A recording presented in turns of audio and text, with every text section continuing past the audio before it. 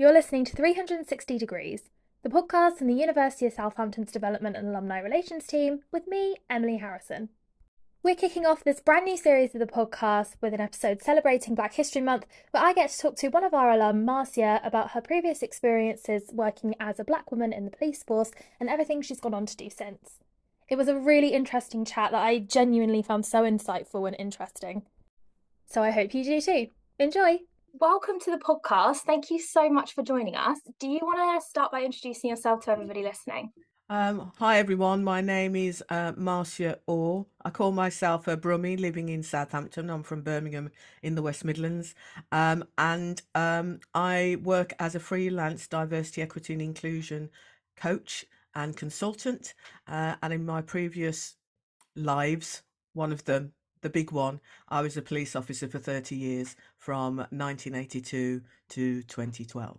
That's so cool. And we're going to get more into kind of your squiggly career path and all your previous career journeys, which I'm really excited to talk about. But first of all, what did you study at Southampton? What was your experience like? I studied for a master's in education management and leadership. Um, and I was a mature student. In fact, I was so mature, I was 50 when I started my master's. So I was, I would say, the oldest um, student there, full-time student there. So for me, it was a different experience, but I really enjoyed the experience of working with other students from other backgrounds. So let's get into your career journey because there's a lot to talk about here. What was your first career experiences? I joined the police 6 weeks before my 20th birthday, bailed my A levels, bailed college to join policing and was looking at a career in nursing. Um, and I'd done that for so many years and I'd had a squiggly career path in the police as well. And that was okay that to do different things. But when I was about to leave or thinking about leaving, what life was going to be like about 7 years to go, I thought, well, I haven't got a qualification. What am I interested in and passionate about and got experience? And one of the things that I'd done apart from training was coaching and mentoring. And so I started off and did a postgraduate in personal and business coaching, and then realised I really liked studying. Weird. And then did a master's in coaching and mentoring. Um, and then as I was retiring, because I started my masters at Southampton in the October, November, and I retired from the police in the December. Really, it was, I needed some time to think because my identity was very much caught up in policing. So, really, it was, I told my children it was probably my adult gap year. I love that. What a great way to phrase it. How did you first get involved in the police? Well, my father had been a police officer in Jamaica. And when he came to the UK in the late 50s, police service weren't very open to having black people in policing. And so when the Brixton riots happened in the 80s, when Lord Scarman's published his report and said the police service needed to be more representative of the community, I kind of took that as a lead and being a bit different. And I like to say that I like a challenge. If someone tells me you can't do that, then I tend to go stand back and watch me do it anyway. And so I applied for the police, and 6 months later, I was in. But what was that experience like? Because, like you've said, and I think even today, the police force kind of gives the impression that there's a lot of racism within that there is a lot of issues, misogyny as well. So, as a Black woman, what was your experience like kind of within the police force? Is that impression completely unfounded? Did you experience difficulties, or was it completely unlike what you expected?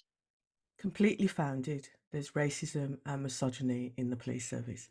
And what you need to understand is that when I joined, the Sex Discrimination Act had just not long kicked in. The police service had just abolished, got rid of police women's departments.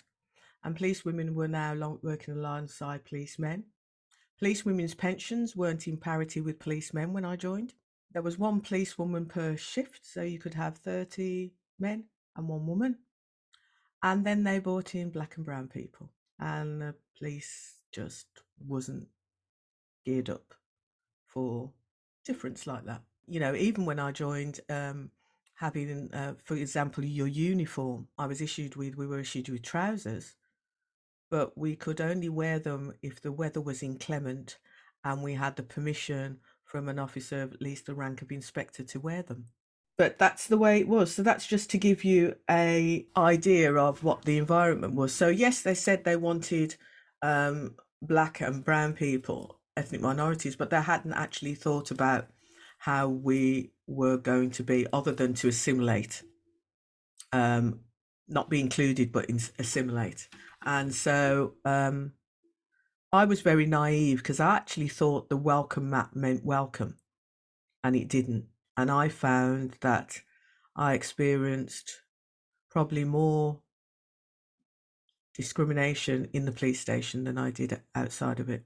And that must be tough because, like you say, you've gone into it with a lot of positivity and hope that there's change and, you know, you can do this and you're welcome, like you say. How did you navigate that environment? And is it something that got better over time or continued? I was in denial for many years. I even went on TV and in a role that I had, and there was discussions about racism, and I said that I wasn't having a problem. I was going through hell at the time. So I think for me, it got to a point where I couldn't deny the experience that anymore. And I started to be active in terms of challenging racism within the service. And that meant that I had some allies and found some allies to support me, but it also meant that I was a bit of a target as well for being outspoken.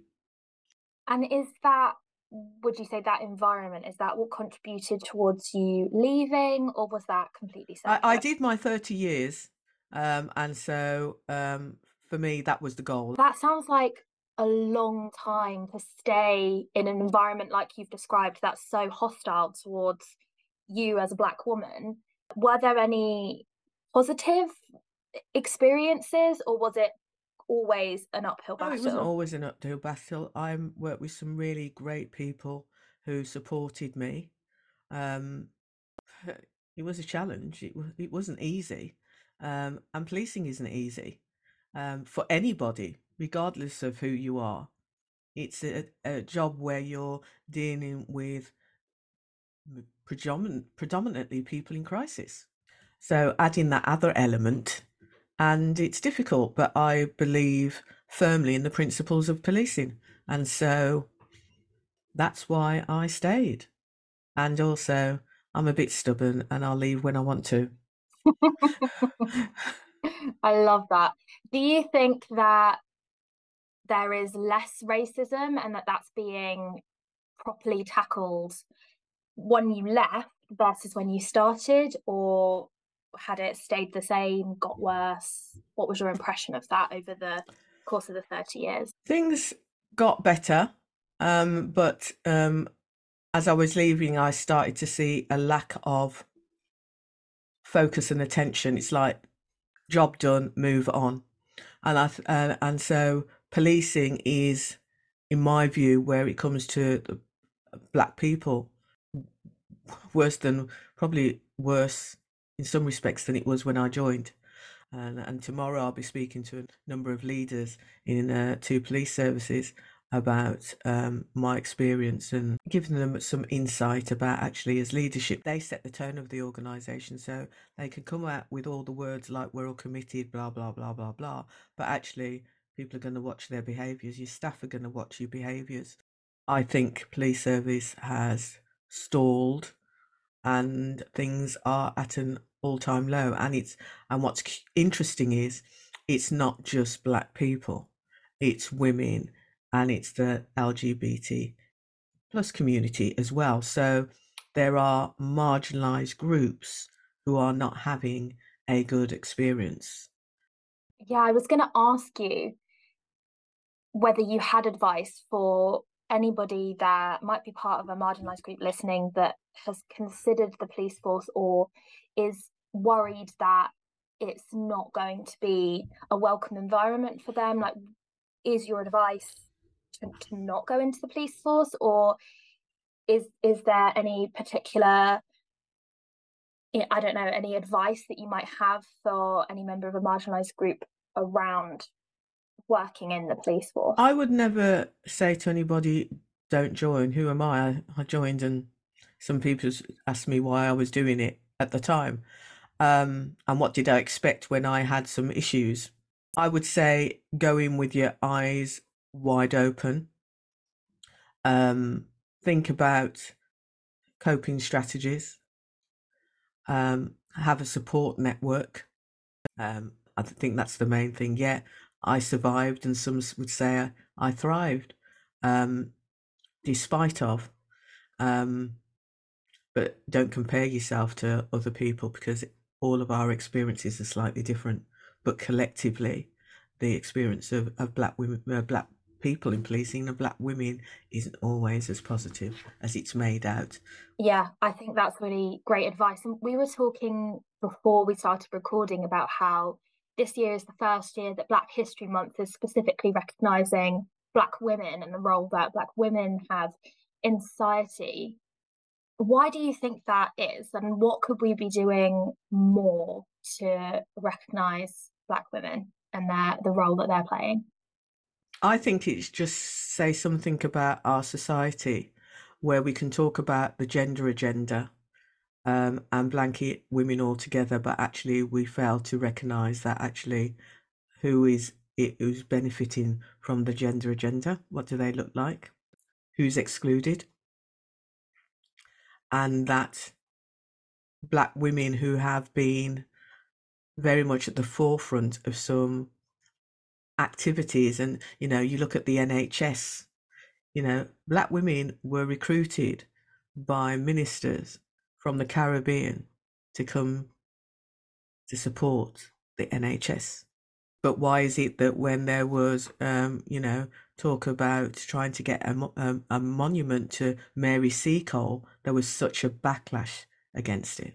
Yeah, there isn't really a celebration of Black women in the NHS. Well, in workforce generally, I don't think I see it, but actually, what stories do we hear about really important work and valuable contributions that are made? It's almost like that silent group And the stories that are behind. told about this are where we're standing up for our rights, not about the contributions we've made. And they're two separate things, but you don't hear those positive contributions.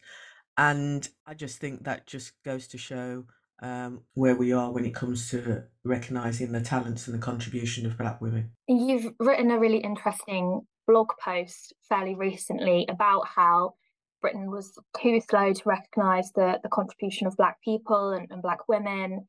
Are there any other things that you would recommend people go and read or go and watch to try and educate themselves more, not just during Black History Month, but generally about Black people, but specifically Black women and the important work that they've done?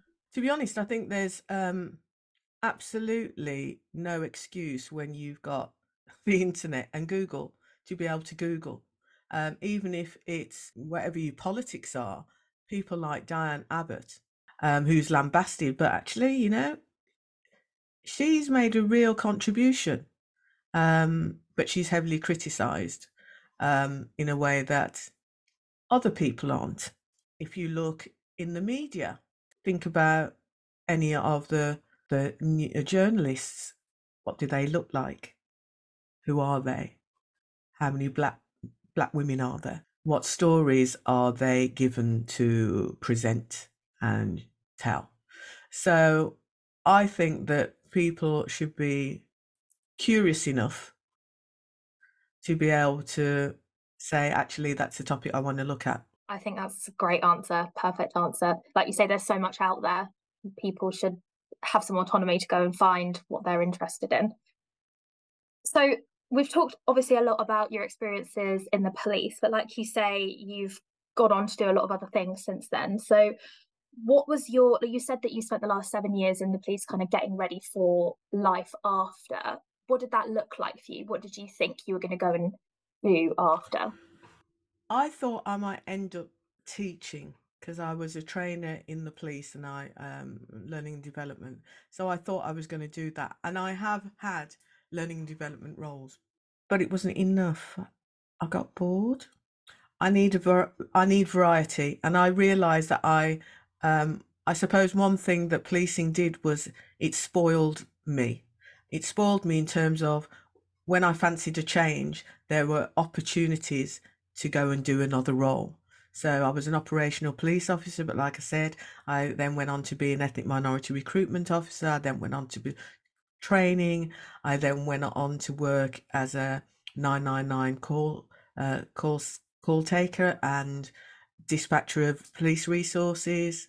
I got promoted. So there was always, it was like, okay, what's the next move? And I had to go, okay, that's the next move.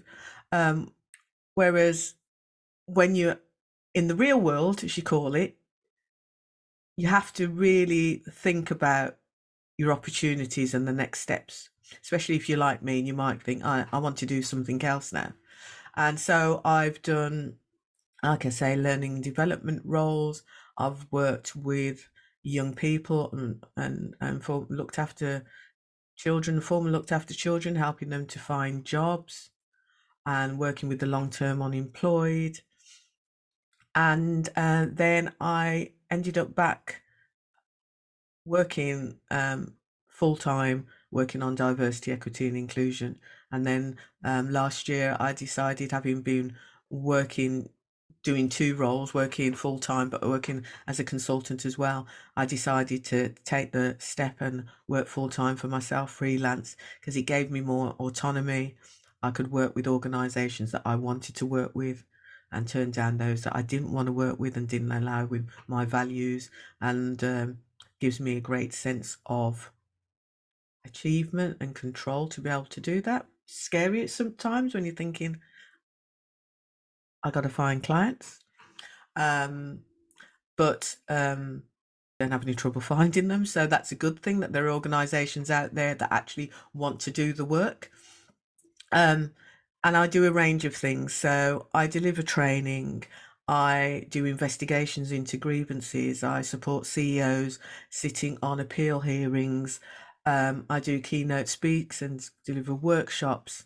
I'm part of a team that does accreditations in the housing sector. I do coaching, group coaching, and one to one coaching.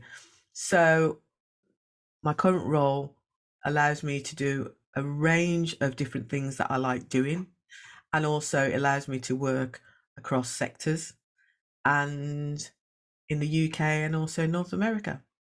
So I like that.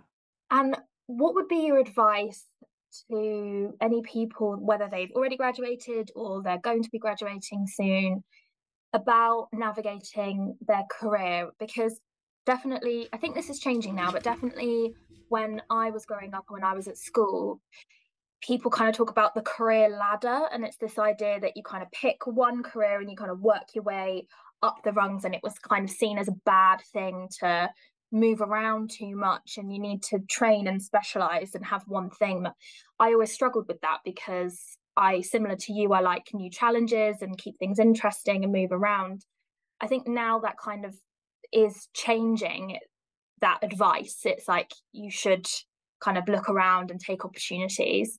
But what would be your advice to people about navigating a kind of quote unquote squiggly career, and how do you know when it's time to change career paths, or how do you navigate a change? What would be your advice? My advice is not to put yourself in a box and decide this is what I do want to for the rest of my life. 30, 40 years is a long time to stick to the same thing, especially if you're not passionate about it. And I think one of the things I'd also say is you change. So when I joined the police, the person that I was, Marcia that I was, wasn't Marcia who left. And there might have been times when actually I could have left legitimately, but I really believed in policing. I think what's really important is not to see that your degree is all you need to do. It's a passport, but it's not your visa.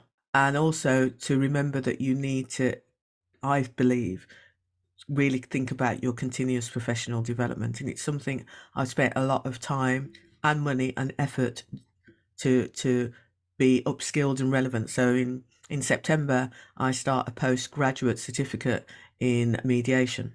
And also, there are real benefits to having that squiggly career because it doesn't matter where you've worked, you will have picked up some skills, some knowledge, and experience. And if you package that well and appropriately to any employer and see that this is value added, they have their essentials and they have their desirables. And I always look at, okay, then, have I got the essentials? Okay, what are the desirables I've got? Because that's their wish list. And have I got any of those things on the wish list? And so if anybody's interested in perhaps there's some other career that they think I'm doing this now, but maybe I'd like to move into that area in a few years, have a look at the job descriptions, the person specification, what they're asking for. Do a SWOT analysis of your strengths and your weaknesses against that, and then devise a plan where you think, okay, how can I plug those holes? What can I do? And it might be you do volunteering. So I was a volunteer for 6 years while I was still serving in the Prince's Trust, because I recognised that my life experience was limited to policing, and I wanted to broaden that, and I got a great deal out of it. And I hope I supported a lot of people getting a great deal out of it too. So it's about identifying your gaps and then working towards plugging those gaps meaningfully and being committed to it. And then change. And if that doesn't work, change again, because you've lost nothing. You've gained some experience, you've gained some knowledge, and it will benefit another organization. So yeah, life's too short to stay with something that you've may have outgrown. And sometimes you can outgrow roles.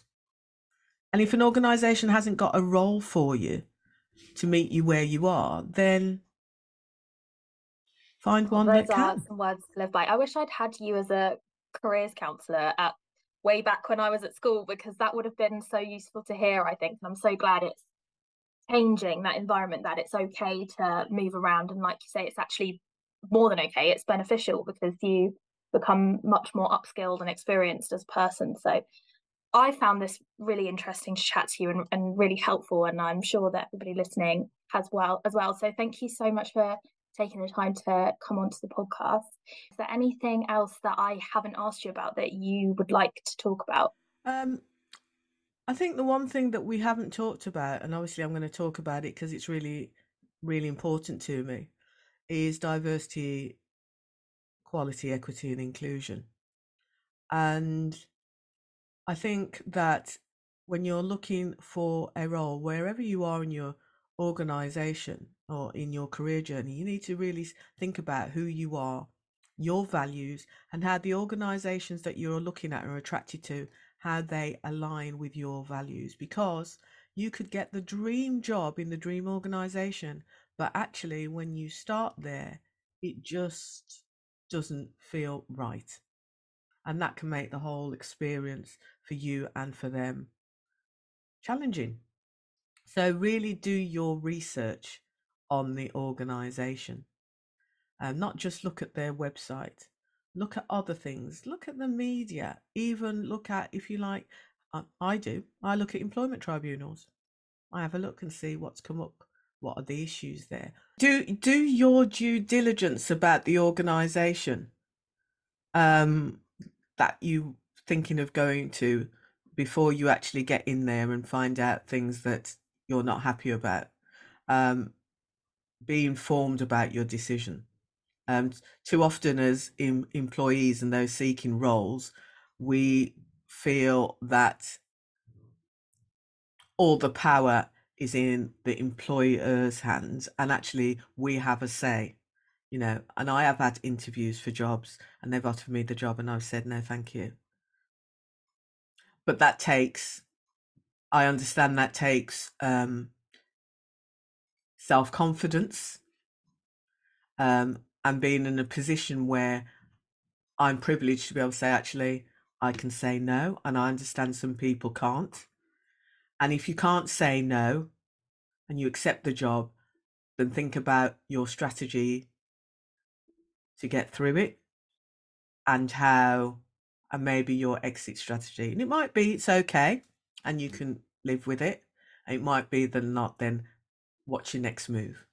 It's not a life sentence. You don't have to stay with an organization till the very end.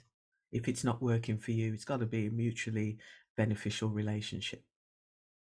So that's my advice. And I think it's great advice. If there's any organizations listening that have thought, we need to get this woman on board because she sounds absolutely fantastic, where can they find you? How can people get in touch and find out more about your work? Um, LinkedIn.